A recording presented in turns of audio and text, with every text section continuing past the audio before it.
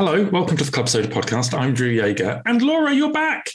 I am. Where did I go? Oh, I just wasn't there at the last one, was I? Just wasn't there. You've been out and about in the world for the past couple of weeks, which is very exciting. The world is opening up again, and suddenly you find yourself out and about talking to people. No, I've had to do things like buy clothes and not just hang around in sweatpants and all of that sort of stuff. It's actually been quite a transition. I'm thinking about having a haircut tomorrow. That's how much life has changed. Goodness me. I know. You have to be presentable to the world. I know, extraordinary. Anyway, back to the podcast. So this week we are recapping a conversation that you had at our festival in October last year about willpower and why willpower might not work for us. What was that conversation about? Do you remember? It was a really great conversation, actually. And I actually personally got a lot from it, mainly because it applies to everything, whether you're cutting down drinking or changing drinking, not actually drinking. That doesn't take willpower, I can tell you, or anything else about change. And so I think our panelists were amazing. We had Don Schenker, who does lots of corporate stuff around changing drinking and has been in this space for a long time. He's actually one of the first people that I met when we set up Club Soda. We also had, who did we have, Drew? You had, Don, as you say, was founder of Alcohol Health Network. And he's been working in this field for about 20 years. Shall I just do the rest of the intros? Yeah, I know, I've forgotten. Yeah, that's all right. It's October. It's like a lifetime ago, isn't it? I'm so confident. It's good that we know what's happening on our own podcast. We got Fraser McGlinchey. He's a mindfulness meditation teacher. And he's definitely worth a follow on Instagram for content which is simultaneously uplifting and incredibly sweary. And then the lovely Amanda Kuda, who we met actually through our previous Mindful Drinking Festival. She acted as our host for lots of our US events. She's a lifestyle coach and mindset mentor who specializes in supporting ambitious women to design alcohol-free lives. I just want Amanda to phone me up every morning and tell me what to do with my life. She's so reassuring and so confident and so knowledgeable. Yeah. I feel like, just give me a bell. But my morning would be her like 2 a.m. or something, or midnight. Yeah, a bit early in her world. Anyway, here's the conversation. Hello, everybody. This session's on why doesn't willpower work for me? And it's a session we wanted to do because I hear people say that so often. And so I thought we'd touch on that topic today. And I'm going to ask the panel to introduce themselves and also let us tell us what they think willpower is to them. Because I know that different people have different ways to describe willpower to their clients or to people that they work with. So let's start with Amanda, because she's come all the way over from the States. Hello, Amanda. Hello. Thank you so much for having me in this session. I am Amanda Kuda. I am a coach and mindset mentor for typically women who are sober curious and want to explore an alcohol-free lifestyle outside of the traditional bounds of recovery. And, for me, willpower is really interesting because it absolutely does exist, but it's really important to know that willpower is a limited resource, meaning you run out, it depletes every day. So when you're talking about using willpower for alcohol and you think about when you drink, which is typically at the night or in the evening or on the weekends, your willpower resource has significantly depleted by that point because you've used willpower to get up early, to go to the gym, to keep yourself from eating sugary snacks all day, to keep yourself from flipping the bird to someone in traffic who cuts you off, to keep yourself from making a face in a meeting when one of your coworkers says something you don't agree with. So you've used willpower throughout your day and throughout your week. And when you get to the point that you have to decide, will I have a cocktail or not? Sometimes it's not that willpower, you don't have it. It's just that it doesn't exist anymore for you at that point in your week. So that's my take on willpower. I like that because it turns it from being a bit more like a battery, which depletes, rather than a superpower that some people have got and some people haven't. And that's where some people can often feel that they're deficient in somewhere and they're starting and they've not been able to do something when actually that's not the case. Don, tell us about you and what you do, and then tell us what you think about willpower. I mean, Amanda may have stolen all the best lines. I fully appreciate it. I'm sure you can add some extra bits in. Hi, Laura. Thank you. So my name's Don Schenker. First of all, apologies for my Star Wars background. I'm in my son's bedroom at the moment. So it's the only place I've got in the house that has the best Wi-Fi. So apologies for that. Don, you know that Club Soda is basically run by science fiction geeks, so you're okay. Cool. Thank you. So yes, I am the director of an organisation called Alcohol Health Network. We set up about 10 years ago to promote alcohol awareness, and we try to do that through websites that we have for local authorities, for councils, but also for corporates. So we go to corporates and try and promote alcohol awareness in the corporate sphere. We've just launched a new program called the 30-Day Drink Less program, which we're really excited about. And that's to help people to cut down and to stick to lower levels.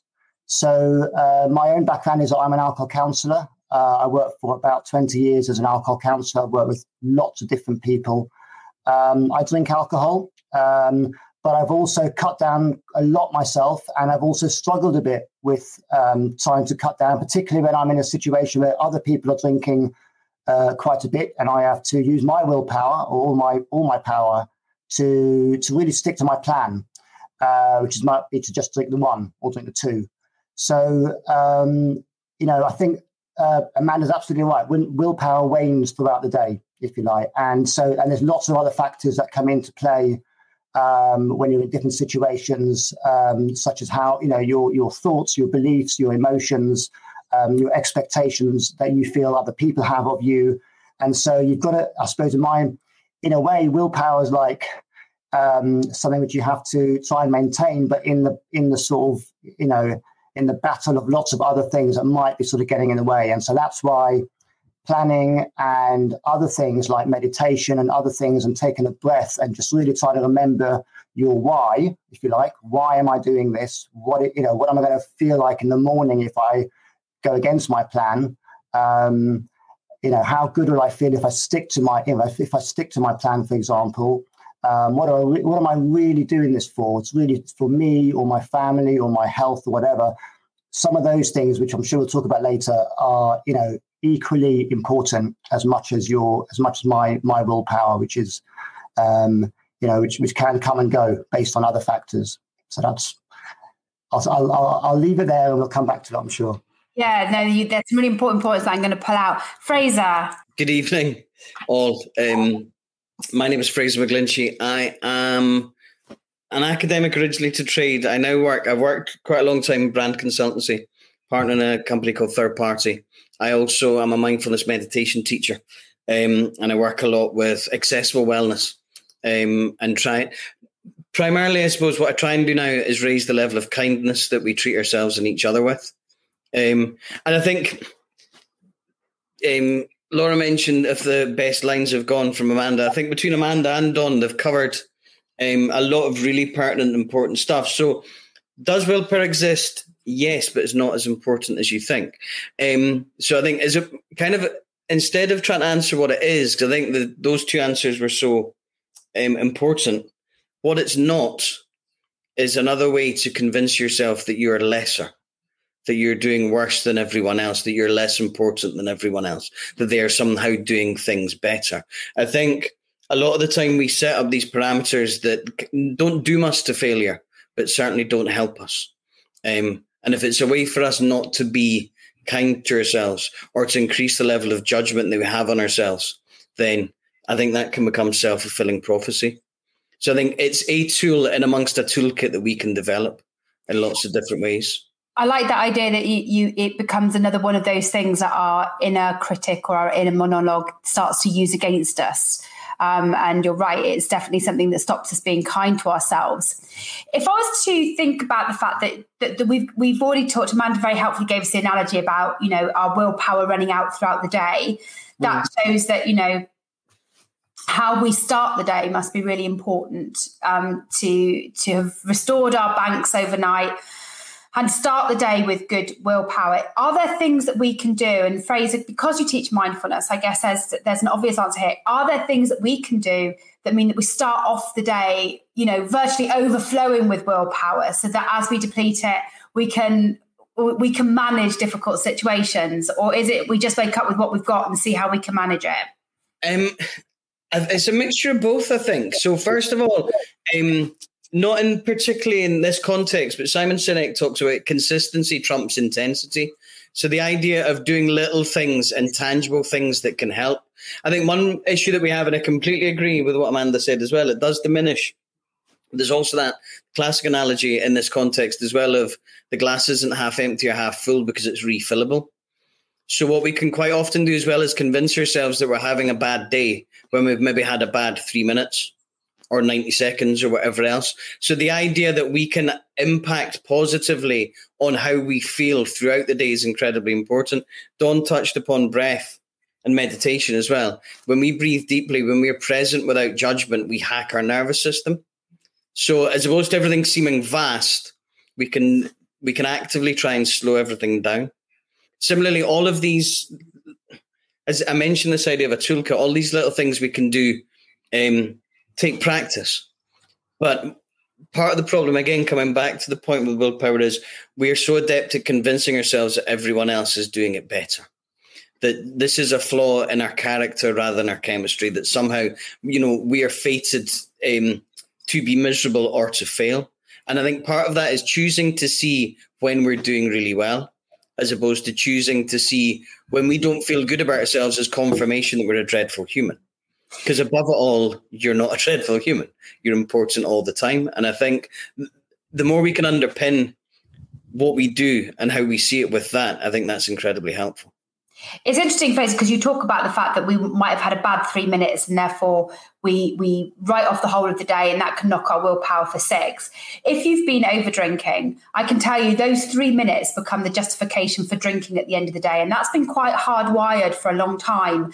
Amanda, how do you stop that those events basically that happen in a day, knocking your willpower for 6 and depleting you quicker?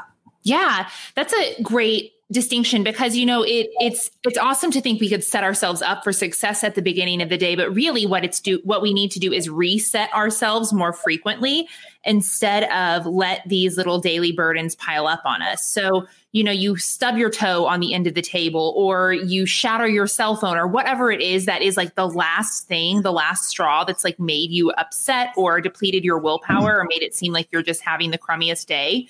Or if someone just gives you, looks at you the wrong way and it makes you feel sad or upset, what you can do is instead of letting that fester, letting that pile up, is to pause.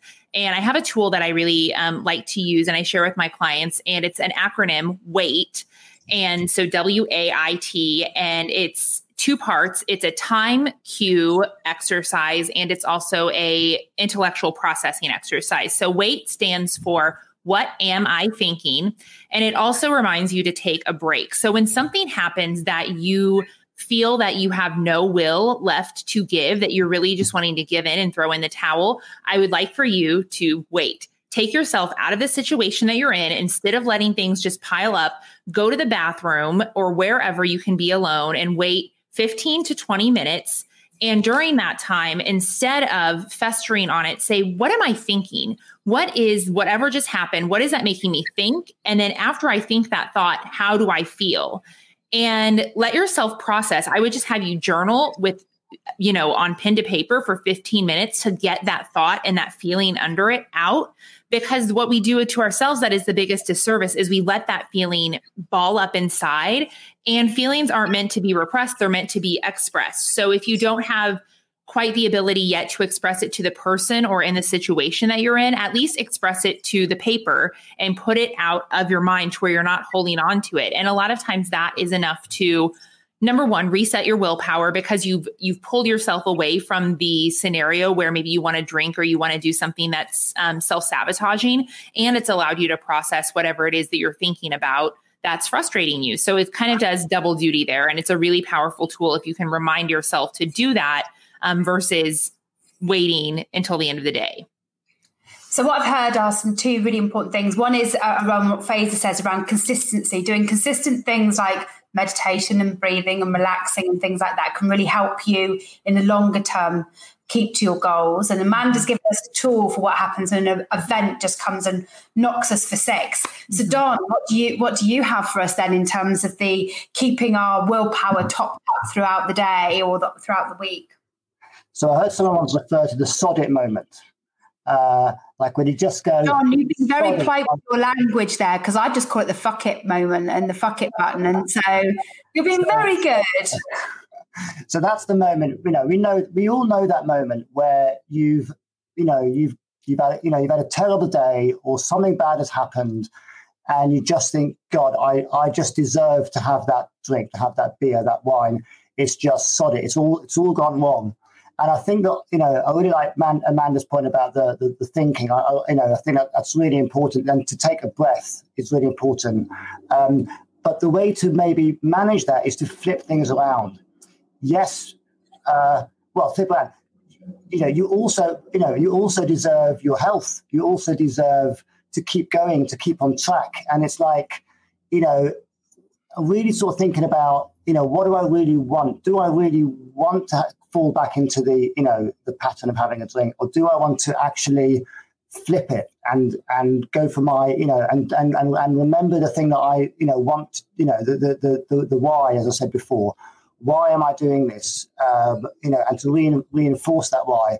I think that's, really important. I like to think of, having a little mantra or a mission statement, a really short, half a sentence, 5 or 6 words that really encapsulate why I'm doing this. For me, I cannot drink more than, say, 1 or 2 drinks. I just feel terrible the next day, really, really terrible. I have to just, remember that, the plan is to stick to 1 drink or 2 drinks. I'm in a situation where people are offering me drinks, and it's all very exciting. It's all very, it's a social event. It's, the music's going, it's, but I have to really sort of remember, I want to, I've got a plan. I'm going to stick to my plan. And taking a breath really helps, because we're driven by our emotions, by our sort of, our feelings. Taking a breath sort of really sort of allows you to sort of calm down and re-engage with what you think. And so that's one way that I think in the moment is really helpful, is just to take a breath and flip around the thoughts to something more positive. I'm really taken with all of these suggestions, because there are several things about drinking. One is that if you've been drinking and you can't control your drinking, then there's always reason to drink. And one is a reward that you deserve it. And so we tell ourselves we deserve it when, we've just got up in the morning, or, managed to put the milk bottles out at night, or any of those things. We don't need many excuses. But the other is we use stress as an excuse, which means that, a bad 1 minute can give us the justification. And therefore, I think when it comes to willpower, when we're trying to change our drinking, we've got those some quite inbuilt urges that have been linked to our drinking, those myths that we've helped justify our drinking, to unpick to begin with. So taking that time to stop and reflect and use some logic, like Don talks about, to go, hang on a minute, was it really a stressful day? Because stress is actually something else. Stress is a really stressful day, not just a hard day at work. So do I really deserve this? And is drink a deserving thing? Because it does me harm. So why do I deserve to do harm to myself? Some of those logical discussions can really help, because there's some real deep hard wiring there to unpick. Yeah. So, I mean, I'd be interested in your thoughts on that we sort of, we start on the back foot and we need to get ourselves on the front foot quite quickly. Yeah. One of the ways we can do that is something that Don talked about, which was about planning. So how might you go and plan for the knowledge that you are not a superhuman, and just like everybody else, there's a finite amount of willpower you've got for your day? How might you do that? Yeah. Do you want me to go? Yeah, sorry. Yeah, you do. I think what's really important is to try and think about the situations, the feelings, the thoughts, and the situations throughout the day that might make you feel as if you want to have a drink. So, I think go back and when working with people who wanted to change their drinking, one of the things we do is look at using a drink diary, which is, something which people may be familiar with, but really sort of use that drink diary to work out the times, the places, the people, but also the thoughts and the feelings before the drink and the thoughts and the feelings after the drink. And so I think really having a knowledge of like, what are your sort of, I sometimes call them danger zones. So like, walking past a certain pub or being with certain people or a certain night when people invite you out, for example, or a certain type of day, that's, if you can work out what those situations are, or a certain feeling or certain, maybe there's, whenever I feel really angry about something, that's when I feel like having a drink. Or whenever I feel really angry about a particular thing, that's when I want to have a drink. And so knowing those in advance and then preparing, gives you that sort of knowledge, and just preparing for those, I think is really helpful. And thinking about alternatives. So, what can I do as an alternative? If this situation happens, what can I do in that moment, which is something different? It could be going for a run. It could be meditation. It could be, having a bath, whatever works for you, because it's going to be different for everyone. So I think it's really important to sort of try and work out alternatives, but also to do other things. So when in the lockdown period, I started running a lot and getting healthy.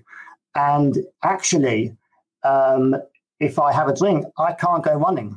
There's just no way I'm going to get up in the morning and have a drink. So, having something else which you're really passionate about means that, it's another reason that you've given yourself in terms of wanting to stick with your original plan. And that sometimes helps, I think, because, I know that if I have a drink, if I drink more than my body allows me to, then there's no way I'm going to stick to my health plan, which is my other sort of goal or my target. So Amanda, that brings us to the sort of the what if plans. If what? Wait a minute. If God, Drew's in charge of all the coaching stuff. But if something happens, what do you do instead? What's that planning that you can do? What have you seen that's worked? Okay, well, that's a really important question, because I think sometimes we set ourselves up for failure, and we set ourselves up for the what if, versus just taking something out of the equation for a while. And what if you start to feel uncomfortable, I think the best thing to do is remove yourself from a situation so that you're not tempted. But so often what we do is we try to go on living the lives that we had built as a drinker, versus just hitting pause and saying, okay, for a second, I need to renegotiate my life. So there's this like fantasy and fetishization of kind of, moderation is what we are using willpower to achieve, right? We want to drink less. Well, I'm going to give you a kind of it's not really counterintuitive. It's a really direct approach that we've probably all experienced at some place in our life. So I assume all of us here and anyone watching has probably had a romantic relationship where you broke up with the person and immediately you were longing for them. You were lusting for them. You were hoping they would come back to you. You were hoping things would work back out. And now the person you are today in this very moment doesn't really think about that individual anymore, right? Because there's been time and space. But if you were looking at alcohol just as you would a romantic relationship, because alcohol is a relationship, you know that if you try to go into a situation with that thing, entity, person you just got out of a relationship with and use willpower, that it's not going to work. So if you're smart, you would not go to the party your ex-boyfriend is at, because you know you're going to end up sleeping with him, and that's not going to make you feel good. So instead of trying to go to the party, trying to talk to the ex-boyfriend right after you've broken up and you know that you're still like gaga over him, instead, just don't go for a little while. Don't go and remove yourself from the situation, because what will happen is if you take enough time where you're not seeing the ex-boyfriend, where you're doing a little bit of work on the back end, instead of trying to basically what we're doing here when we're trying to use willpower is it's like, I'm trying to hook up with my ex-boyfriend less. And that's not healthy for anyone. That's not going to get you anywhere. So instead, what if you just said, not me, not for a while. I'm not going to engage with that person or any scenes that might be around that person. Just like, I'm not going to go to the party, or if I get to the party and I start to feel uncomfortable, I'm just going to leave because it's best for your wellness. I think everyone would have such a different mindset about willpower, because you would show yourself it's something you can build up over time. And at some point it's going to become irrelevant, because now I could think of every person who I've ever dated that they could be right outside right now, and all I would want to do is say, oh, hey, good to see you. It wouldn't be like I'm taking my clothes off and running after them to get them to notice me. And that's what we do with alcohol so often. We tempt fate before we're ready. And I think if everyone gave themselves a solid chance just to have a little bit of room to breathe and heal and get their head on straight, it wouldn't be that much of an issue. Yeah, and the ex-partner analogy is quite a good one, because often you sit and think, what did I ever see in them to begin with anyway? Fraser, so there's a good point there around starting to do things that then therefore nurture you and that might help you. And meditation and mindfulness can come very much into this as well. So is that something people should introduce into their lives, or how could it work for them? I was doing a thing last Sunday, actually. I was talking about this. A lot of the time, if I'm leading a group that maybe haven't meditated before, I get them to just either lower their gaze or close their eyes and breathe deeply at the very start of it. And then it's basically, right, you've just meditated and you did it correctly. Because I think it's so much like a lot of what we're talking about. We convince ourselves that everyone else is doing it correctly and we're doing it wrong. And I think it's part of it, again, is how can we do those little things? So when we know that when we breathe deeply, we can hack our nervous system to go from fight or flight to rest and restore. When we know that these, this isn't like an esoteric, abstract thing, that's quite a tangible, functional thing, which I think comes back to what both Dawn and Amanda were talking about as well. That idea of, I think what's really important in all of this for me, as I mentioned from the outset probably, is kindness, that we need to learn to be kinder to ourselves. And it's that thing of, I was so disappointed when I checked this, but the Albert Einstein quote, the definition of insanity is doing the same things and expecting a different outcome. So if we can shift how we see ourselves, and meditation and mindfulness are incredibly useful for that, in my opinion, because when we see ourselves as whole and complete and worthy, all the time, not just when we feel really great or when we've had the drink, then I think it enables us to be kinder to ourselves. And when we see that being kind to ourselves is an act of kindness to everyone else. But I think, again, and it's been touched upon, we set up these parameters of success and failure, which almost doom us from the outset. And unless, obviously, you have addiction issues, which are incredibly significant, balance can be quite a broad and meandering road. Whereas we go, well, I've done that wrong, so therefore it's broken. And again, with meditation, it's like, if you don't do it one day, it doesn't mean you can't do it again.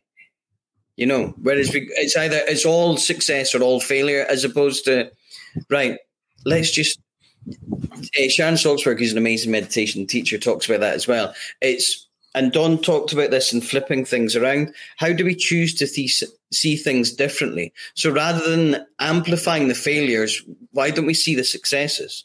So again, in meditation, when you start, it won't be zen and peaceful, and it probably never will be, because you're a human.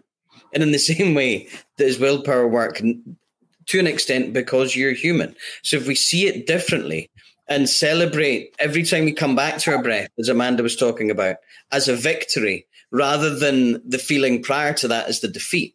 If we change the way we see it, I think it's incredibly impactful. And again, all of these are things that we deserve to curate for ourselves, to help us, because we need help. And similarly, I think this is a perfect example. You don't have to do all this stuff alone. There are people that you can reach out and find support. There are specifically events and communities that are completely alcohol-free. There are those that have no and low options, etc. So similarly, why not go to an event if there's something amazing on in the afternoon that may have no and low options and alcohol, and see how that sits, as opposed to, as I said, if you simply pitch up at the same pub at the same time at night with the same people and expect to be stoic, then it's probably not going to pan out. It's absolutely. And actually what you say reminds me of something that somebody told me the other day, which somebody had said to them, if something's worth doing, it's actually worth doing badly, which is a complete flip of the quote that we normally have, which is worth doing well. Because of course, brushing your teeth is worth doing, but if you can't brush them perfectly, at least a little imperfectly, still better than not at all. And that's the same with changing your drinking. Beginning to plan, beginning to think about it. It doesn't have to be perfect. Meditating doesn't have to be perfect. You just have to begin, and you will learn as you go along. So I think that's, sometimes we think there's this idea, just like willpower being a superpower, that everyone else is perfect at what they do and we're a failure. And it's that lack of kindness to ourselves that stops us doing the things consistently that will help us. Dawn, I was thinking about the fact that, that willpower isn't enough if you're moderating your drinking, right? I mean, Amanda, you might have gone through this as well. I went through 50 million times of saying, that's it, I'm going to cut down next week. I'm going to drink less. And by just saying it, it doesn't happen. So, definitely that idea of having an intention is good, but how do you make that intention a reality? So I think first of all, everyone needs to decide what's right for them. So for some people, what's right for them is to stop altogether, or to work towards stopping altogether. And for other people, it's to moderate. I think working out day by day what you want to do. So if today you don't want to drink, let's work out a plan for today not drinking. If you'd like to go to the pub or a party with some people, which you really want to do, but you don't want to drink, let's plan for not drinking at that party. What will you do? And I would go through all the little micro things that you can do, like bring your own non-alcoholic drinks if you want, or go with a friend who's also going to go, who's not going to drink as well, or maybe don't go to the party. As Amanda said, maybe it's a bad idea to go to the party. Really think through what you want to do, how you're going to, what's going to sort of, how you're going to feel. You can always say you're going to go and then not go. I mean, I think it's about really looking after yourself and working out what you want. I think it's almost unrealistic sometimes to say I'm gonna cut down without without sort of thinking through how you're going to cut down. If you want to cut down, you've got to really think about what that means. I have some golden rules, so I do not drink, Monday to Thursday, full stop. I might have a drink Friday and Saturday, but I will not. I have another golden rule. When I have a drink, I have 2 drinks maximum. That's it. I stop at 2, and after that, I will either ask for a soft drink, or I'll leave, or I'll have a cup of tea. And that's been hard. That's a difficult process. But those golden rules really help me. Having really, and that's me trying to be moderate, basically. So it's, I think you need to work out what you want, do it day by day, make sure you've got I really like what Fraser said about all the positive things. Look after yourself, get the good things in your life. Cherish those things. They are so important. It's so important for you to feel good about yourself because we are wonderful human beings. We need good stuff in our life. Some friends we used to drink with might not be the friends we should be hanging out with anymore. Unless if they don't respect our wish, our desire to not drink, maybe those people aren't people you want to hang out with anymore. So it's really sort of thinking through what's good for you in your life, sticking with that, and doing it really day by day. I mean, the one day at a time mantra actually is a good one. So, I guess what I'm hearing then is, to all the things that everyone's talked about so far, there's definitely a need for you to reflect on who you were and what you were drinking, and to understand what those triggers are. That helps, give you more willpower. There's definitely some stuff about thinking about where it is you want to go and what the at least the short-term goal is. You don't have to set, a forever goal. So that's quite important. Setting yourself some rules, particularly if moderation is your goal, then doing it without rules is asking for trouble, isn't it? Really, doing anything without rules. Then there's some stuff around building some good habits and things that will help boost your willpower. So bringing things like mindfulness in, or finding new things to do with your time. And then there's a bit about using logic, which is knowing that you're not going to miss it ultimately. You know, you've let things go before, and you know that feeling lessens. So use your logic every time you feel something to make sure that you keep to your goal, and you're not just relying on willpower. Amanda, have you got some other things to add into that in terms of making sure that the willpower is topped up to the brim or not left to chance? Yeah. You know, this is a really interesting place, because I'm going to be I'm going to tell everyone what they don't want to hear. So sorry. This is such an important conversation, because we often, when we decide what we want, it's rooted from the place of the ego. And the ego wants to have the best of both worlds. And ultimately the ego, or as you called it, the inner critic, Laura, the inner critic wants us to fail. It wants us to do just enough that we could tempt ourselves to go over the edge, because then the ego gets to stay stuck. And I'm sure Fraser could speak to this a little bit more succinctly. But when it comes to what do you want? Well, of course, we all want to moderate and believe we have willpower, because then we get to keep the best of both worlds, right? And what I would posit is aside from if you are in a standpoint where you need addiction or recovery, which I don't think is what we're talking about here, because we are talking about the potential of moderation, because that's what willpower, what we're using the willpower for typically. But if you have had a little voice inside of you that said, I think maybe I'm drinking too much, then there's also going to be the voice, like if you've ever seen the cartoon with the angel and the devil on your shoulder, where the devil on your shoulder is like, yeah, but you should just try to moderate. You can figure that out, because it knows that it can talk you out of it. It can talk you into failure. And then the voice of the ego just grows stronger. So that makes things a little more complex. But what I'm trying to say is sometimes what we think that we want is what we feel will be the least maximum effort and give us the best of both worlds, allow us to be two places at once.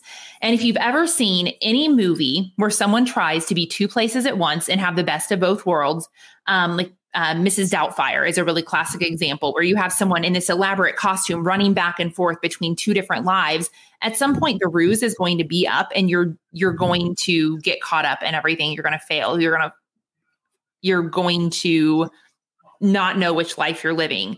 So I would say that the thing that no one wants to hear is that sometimes in order to achieve willpower, or achieve moderation, or achieve that thing that you think that you want right now, because it seems like it's the best of both worlds, sometimes you have to just take a step back.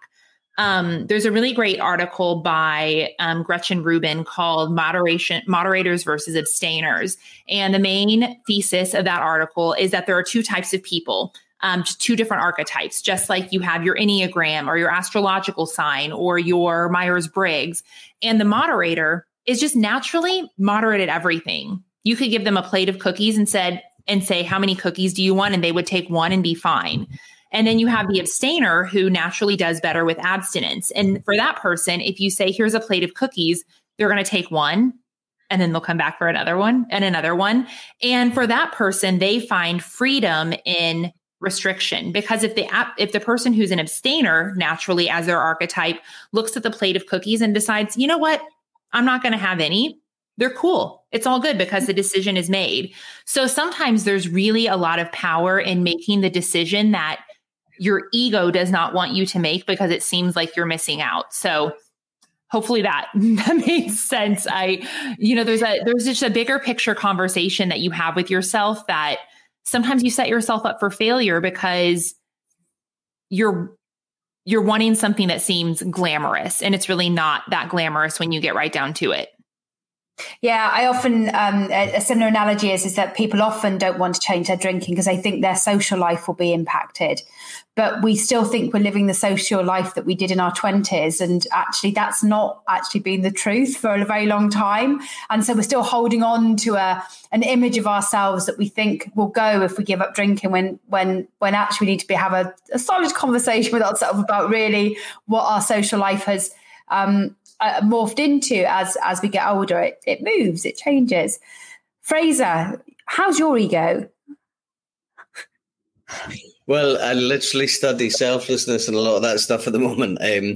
I'm doing a lot of Bodhisattva Club just now, Mahayana Buddhism. But I think all of this is so resonant, but a slightly different angle. I think what we assume to be egotistical is actually, as I mentioned before, part of the issue, I think, and part of the reason potentially that we want to keep drinking or are drawn to certain social circumstances is we actually think that we're less than we are. When, from my perspective, people are more than they give themselves credit for. And to me, again, that's not egotistical. So understanding that your worth is intrinsic, that doesn't belong to anyone else and never has, is not a natural place for us to get to, because we're breaking generational curses. And we're so used to not even just wanting to fit in. I think that's partly an ego thing.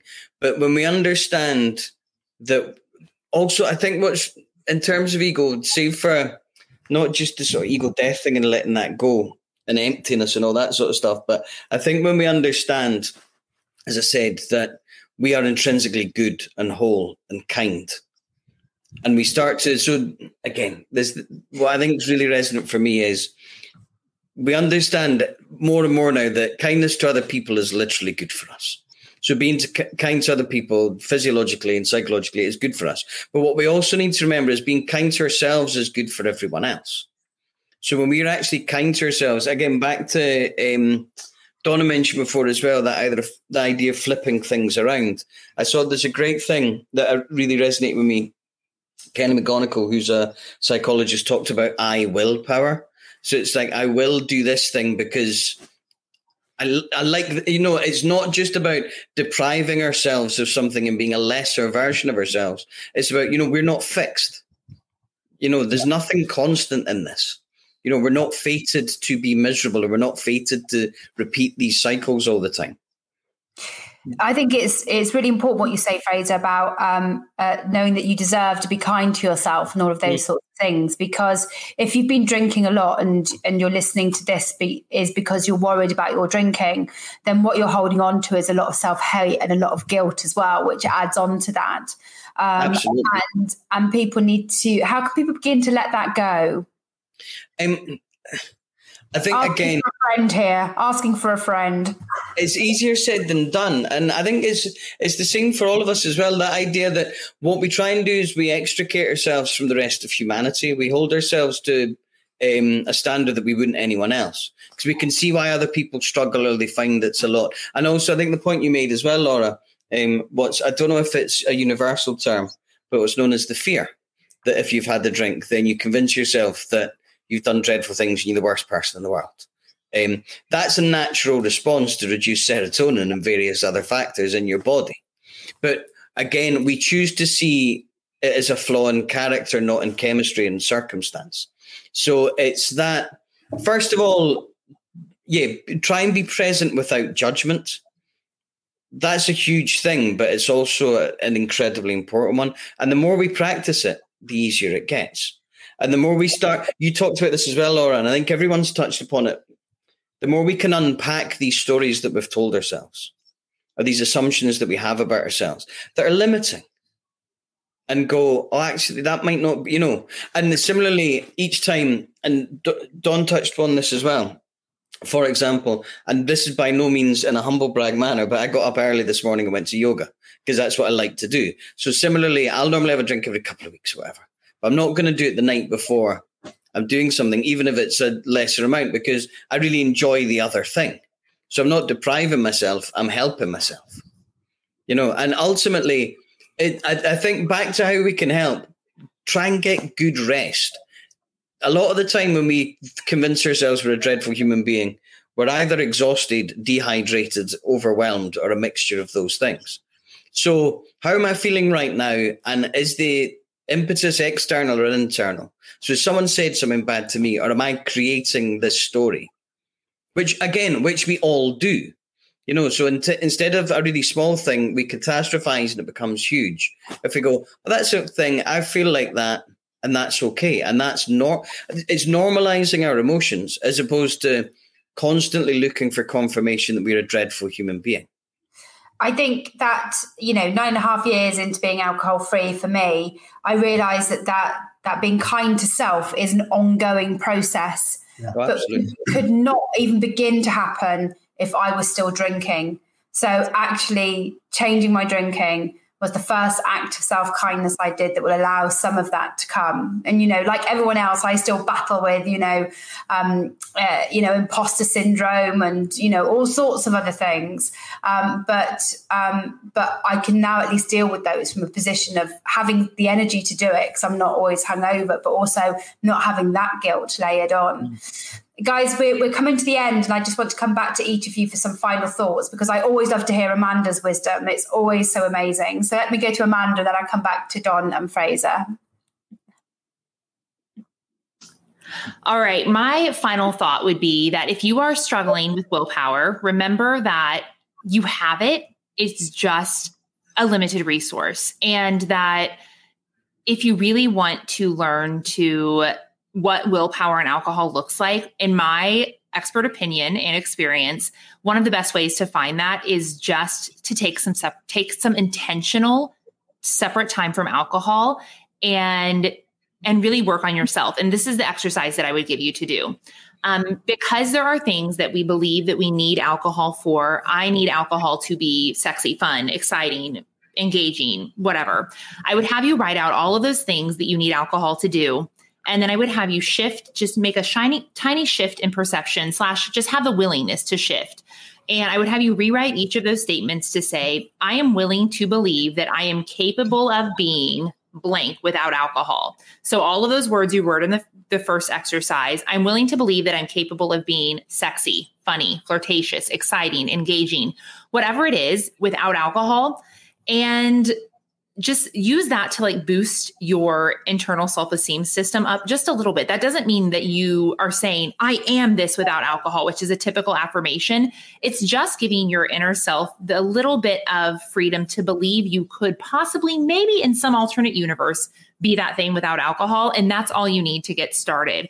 And having that little bit of belief in yourself is going to increase your willpower over time. So giving yourself tiny cues, tiny little love notes to self that will help you build up your willpower, because you're building up your esteem as well. Thank you so much, Amanda. Don? I would say, first of all, change is not linear. Change is up and down and around corners and back and forward, good days and bad days. And so, first of all, big up the good days and forget about the bad days, basically. Do not worry about the bad days. If you have a bad day, if you have a slip or a lapse, it's happened. Don't worry about it. Let's learn from it. So really think about, what can I do to learn from, cherish failure. Failure tells us what we, where we want to go to be positive, or where we want to go next. What can we learn from failure? So that's the first thing. Change takes time for one thing. But I would also say, think about change as all right, I might want to change my drinking. Can I change anything else? If I can change something else, can I change the way I eat? Can I change my, how I move my body? Can I change my relationships with other people? Can I change the way should I change the way that I walk to the park, or the way that I, instead of going around the supermarket one way, I go around the other way? Just maybe get used to change in another context, because actually once you've achieved other change in your life, then you get used to change. We don't always have to do things in the same way. So, and just go back to the first, another point that I think we've made previously about just being good to yourself, because I think, we are all good human beings. Alcohol is an addictive substance. It's addictive. When you drink something and you start to use alcohol in a certain way, you get used to using the alcohol in that way to make you feel something, or not feel something, or not think something, or think something else. So, alcohol has a way of insidiously getting into our system, and it's everywhere. It's absolutely everywhere you go, on every street corner and every, in every sort of situation. So it's not surprising that for many people, alcohol becomes a negative thing in their lives. Doesn't make you a negative person or a bad person. It just means that's what's happened. And so many people can actually, some people have managed to change their relationship with alcohol and not see themselves as being the person who's a bad person because I drink. No, alcohol is absolutely everywhere. And I happen to have got in a certain pattern of drinking, which I thankfully have shifted, but it's hard. And, essentially you can do it. You really can do it. If you alcohol is something which you can change. That's why my final point is that we can all change. It takes hard work. It takes hard work, but it can be done. Fraser. I think Amanda and Dawn were amazing, and I concur entirely. I think that, again, that idea of change isn't linear or progress isn't linear. And similarly, that balance isn't a knife edge, it's a broad and meandering road. We convince ourselves that we're either our best or our worst self, but there's yourself, and yourself's important all the time. And you'd deserve to be seen, supported, and loved. I think, and touch upon that idea of love notes, metta loving kindness is a form of meditation. We talked about that idea of being present without judgment and breath. So when you catch yourself and it starts spiraling or catastrophizing, when you take a deep breath, or when you can bring yourself to breathe and be present, quietly say, I love you to yourself. You'll feel incredibly self-conscious when you first do it. But the more you can get into that habit and the more you can break, and similarly, you're not fated to be miserable. None of this is set out at all. Neuroplasticity is real. Your ability to change is real. And broadly, you're doing so much better than you can see. Thank you so much. That was a really good note to end on. Can I just thank you all? This has been a really good session and I've really enjoyed it myself. So can I just thank you all for your time? Thank you so much. So one of the things, Laura, which I loved in this conversation was when Fraser said that we see problems with willpower as a failure of character, not of circumstance.